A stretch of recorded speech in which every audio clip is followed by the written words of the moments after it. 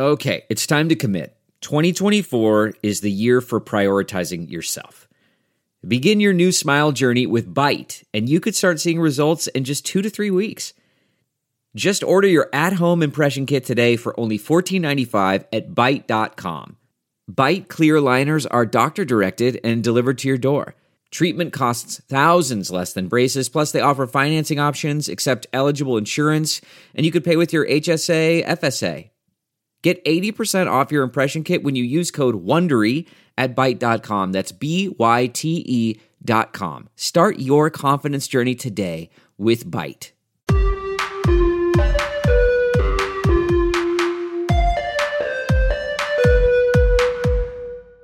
Hi, and welcome to System Reboot, a podcast from Gizmodo where we dive into the systems that are failing us and explore realistic opportunities to create something better. I'm Brian Kahn, the managing editor at Earther. And I'm Alex Kranz, senior consumer tech editor at Gizmodo. And today we're going to be talking about the election. Oh yeah, right. The big thing that's happening in the world. For our international listeners who already know about it because they've probably been inundated with it on social media, we're going to be talking about the U.S. election, the presidential election. Are there other ones?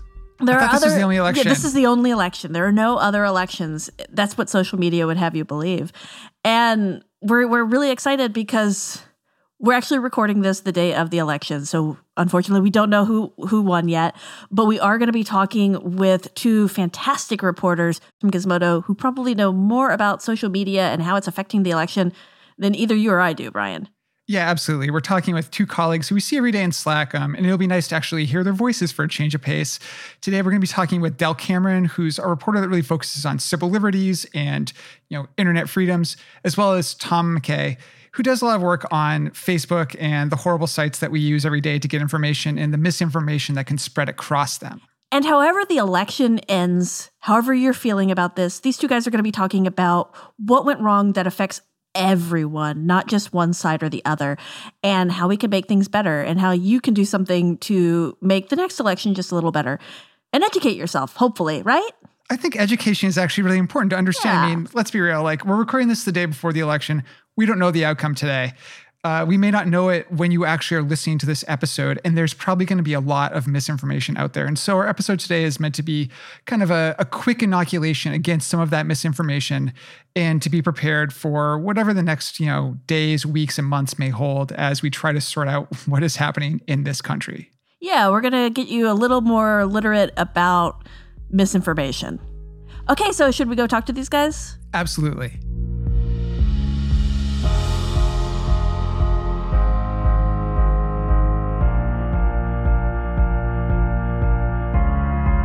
Tom and Del, thank you guys so much for joining us. I hear you guys are very familiar with misinformation on social media related to polling. Related to pretty much everything having to do with the election, yeah. Yeah, I know everything. You know everything? Good. But Great. Tom, how intimately familiar are you with misinformation in social media and the election? I actually just got banned for posting misinformation about the 2020 elections, so pretty familiar. Pretty familiar. Why don't you tell us? So why have you been banned from Twitter? For tweeting, quote, "I love collecting overtime at the DNC ballot factory in Waukesha, Wisconsin." That seems just like probably not true because you're based not in Wisconsin. Why did they ban you? What was their rationale for that? So I think broadly speaking, actually it's funny because I tweeted that and it was an unfunny riff on one from 2016 where it was somebody that posted about how they worked at a post office somewhere and they were ripping up ballots. And since then, I guess this is an example 4 years later, I think that there's a valid argument that at scale, it's pretty much hard to read intent. It's hard to read humor. I don't know how much better they've actually gotten at that. But then B, I think that the volume has increased significantly and they're probably relying a lot on automated tools to do this. So I would imagine that there was very little human intervention involved in that process. I mean, it's entirely possible that a algorithm read that tweet, but yeah. So like an algorithm just read it and saw like Wisconsin polling, DNC ballot ripping, and they're like, nope. Well, yeah. It's possible somebody also reported it. So it was me. I'm sorry. Yeah. I did it. I reported the tweet, Tom. I'm sorry. I just couldn't take your bad tweets anymore. I was like, I gotta get this guy off Twitter. Yeah. But I'm sorry. I fully deserve it. How long are you suspended for? It was like 12 hours, which actually I think is pretty short in Twitter terms. It's like sometimes it's like weeks. So it seems like till really like 3 a.m. Yeah, right. Yeah. 3 a.m. You're gonna just wake up, pop up, and be like, yeah, I can start tweeting again. It seems like these 12-hour bans are mainly for like people like you who are just kind of making jokes and stuff. Do they actually work for larger misinformation campaigns? Like people who are not just riffing and are actually out to misinform the public? I think that typically what they're doing is they're going after large organized things that often involve networks of fake accounts or maybe semi-legitimate accounts, sock puppets. And yeah, I think that usually they just ban those entirely from the site. There's no appeal probably, or if they're because they at that point you would probably be talking about Twitter security. As far as other stuff goes, like I imagine that they're pretty swift about banning accounts spreading misinformation about the coronavirus, posting outright disinformation about voting, such as like X and X poll site is closed, or So I think that is usually they just go direct to banning people with that. Okay, so that's Twitter. What about, I guess Facebook is obviously the really big one. I'd like to push back on like his claim that they're actively banning people for stuff like this. I mean, I maybe, I don't know, 4 weeks ago, there was a Trump campaign spokesman who claimed that the FBI found a bunch of mail-in ballots in a dumpster and tweeted that was 100% evidence that quote, Democrats are stealing the election. Mm-hmm. And that all turned out to be complete nonsense. And he ended up deleting the tweet.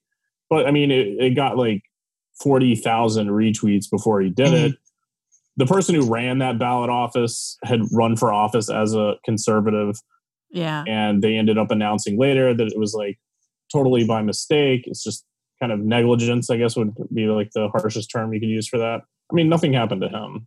So I think it's a little different, though, when you're talking like established accounts that obviously belong to a real person and then just maybe just sort of shady looking accounts that can't obviously be tied to a real identity. Wait, are you the shady person or is Trump of probably? I mean, have we seen Tom's account? Tom, can you tell the folks what's your avatar right now on Twitter? It's Mark Zuckerberg slathered in I guess sunscreen. It's reef safe sunscreen, which is very nice. As the earther person, I really appreciate flush. that. But yeah,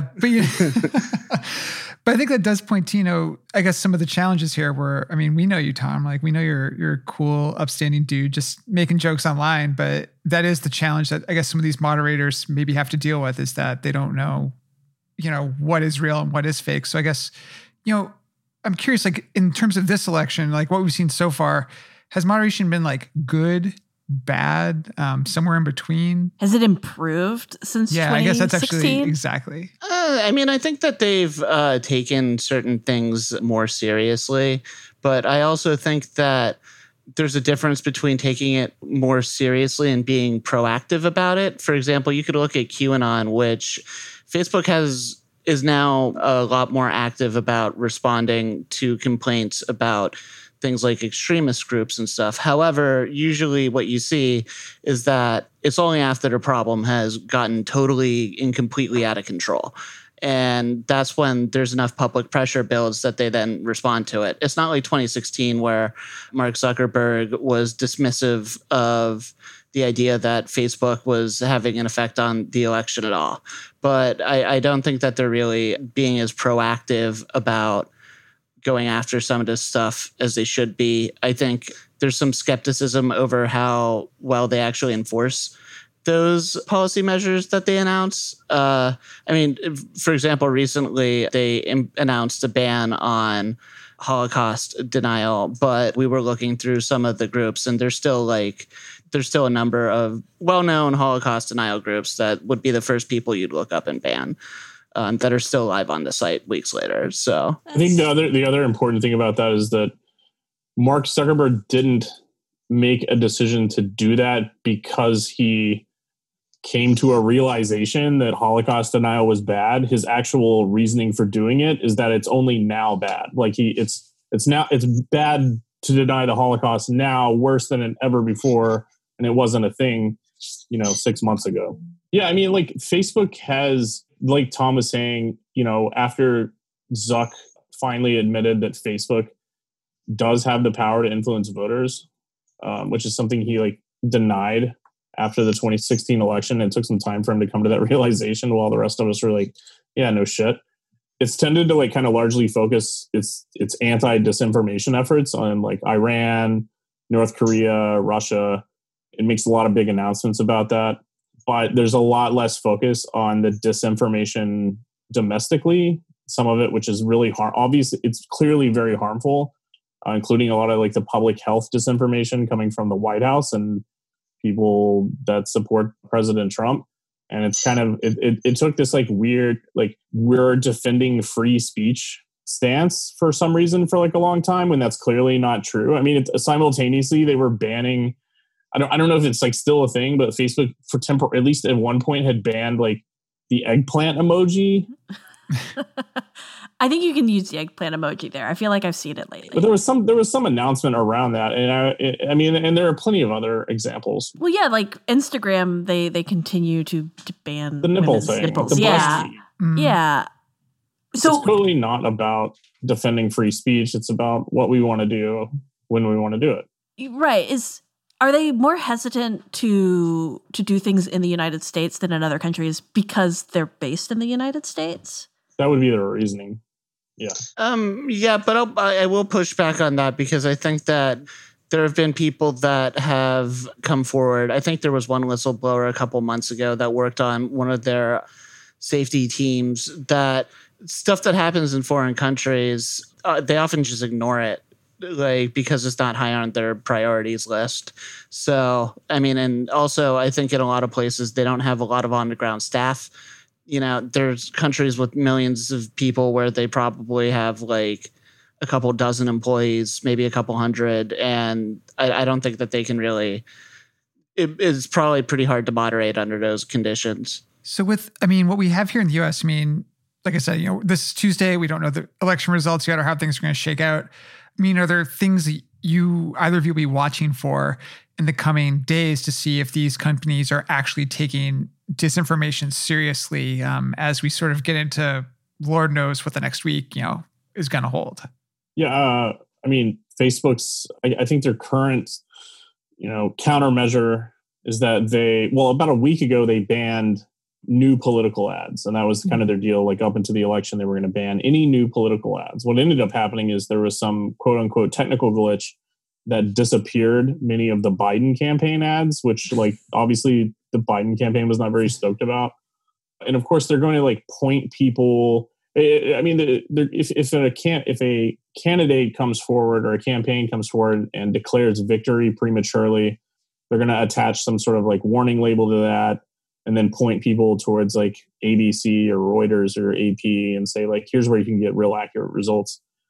Unfortunately, particularly Trump and the GOP have spent much of the last 4 years telling people very specifically that social media companies cannot be trusted. And so what kind of actual, step is that they're taking? They're going to include a warning label on the president's post. No one's going to read it. Another thing they're doing is pointing people to these election specific websites they've created. I don't know if anyone's seen the Facebook one, but it's decorated in you got to go look at it. It's decorated at the top. It looks like a kindergartner's room with election day stuff. I swear to God, it's no one's going to take that seriously. That's their climate science center is the same exact thing. It's not it's very credible as far as the information and not credible as far as the presentation. Yeah, I mean, the information's good, but the presentation's bad. And also, if President Trump comes out and says, I won the election, 99.9 of his supporters are going to just believe that. I mean, and they're not going to believe Facebook saying otherwise. So the people who aren't necessarily supporters of one campaign or the other, who aren't like super inclined to just believe these folks at the drop of a hat, hopefully, which is a lot of our listeners who are a little bit more discerning, what can they be doing over the next few days, over the next week or so, to kind of fight this disinformation, both from receiving it and also like contributing to the spread of it? I don't have any kind of answer for that question. I mean, what can you do? I mean, it's these sites are giant.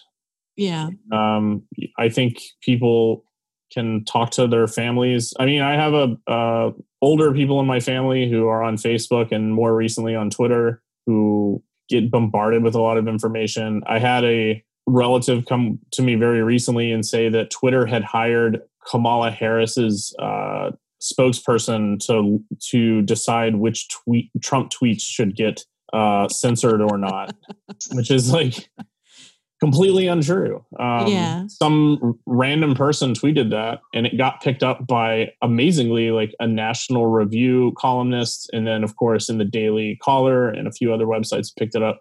It was just flatly untrue. Like some person who worked for Kamala Harris 7 years ago took a job at Twitter, completely unaware of the fact that she might be running for vice president one day, hasn't worked for the campaign or anyone since, and has been in that job forever and has nothing to do with deciding which Trump tweets get like labeled just as misinformation. Like that's just not their fucking job. Yeah. And but here my a close relative of mine is like repeating that back to me, which is funny because I covered that story. I was making fun of the people who, and I was like, oh my God. And it was like your own relative. Because we're all in the media, so we're very accustomed to reading multiple sources, looking really in depth at these news, like how people get the big breaks and stuff they do when they're like, "Oh, I got a leaker." We want to know all the details about how did you get that leak, like what was the provenance of it, and so we're very accustomed to kind of interrogating the news more than the average person. On System Reboot, we try to be very positive at the end of these things. This was a deeply bleak episode because it sounds like there really isn't a solution. Like, is there anything we can be doing? Should we be encouraging our Congress people to better regulate these things? Is there, or is it kind of like the atom bomb? It's out there now. It exists. It's part of the internet. Is the internet. If you want to spend like another hour on this call, we can talk about the efforts to regulate social media and like the misinformation around that, which has been pretty huge. Both me and Tom have been covering that for a while. The only other thing I think we didn't like cover was like Twitter blocking a URL this week by the New York Post after like Hunter Biden lost 15 fucking laptops across the U.S. in some sort of weird, he like, cannot hold on to his laptops. Tom, Del, I want to thank you guys so much, even if you have deeply depressed me. Hopefully this is a lovely, cathartic, depressing episode for everybody to listen to at home. It's kind of like a melodrama where you like to watch the people just experience horrible things. But thank you so much for taking the time to talk to us today. I know you guys are very busy covering the election.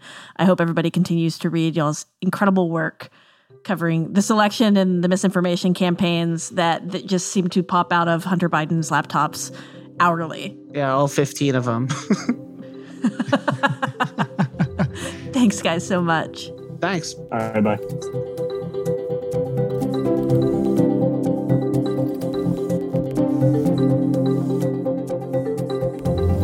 Thank you for listening to System Reboot. It's hosted by me, Alex Kranz, and Brian Kahn. Our producer is Michaela Heck, and Jamie Colazzo mixed the episode. And our theme music is by Vincent Tremblay. If you liked what you heard, please, please, please like and subscribe our podcast on Apple Podcasts, Spotify, or wherever you get your podcasts. It will help spread the word and allow other people to find the show. Yeah, and if you have any other feedback, questions, or thoughts about what you heard today, you can hit us up. Tweet me at Alex H. Kranz. Or you can tweet me at BLCon. See you next week, where we will continue to talk about the election and hopefully be much more optimistic.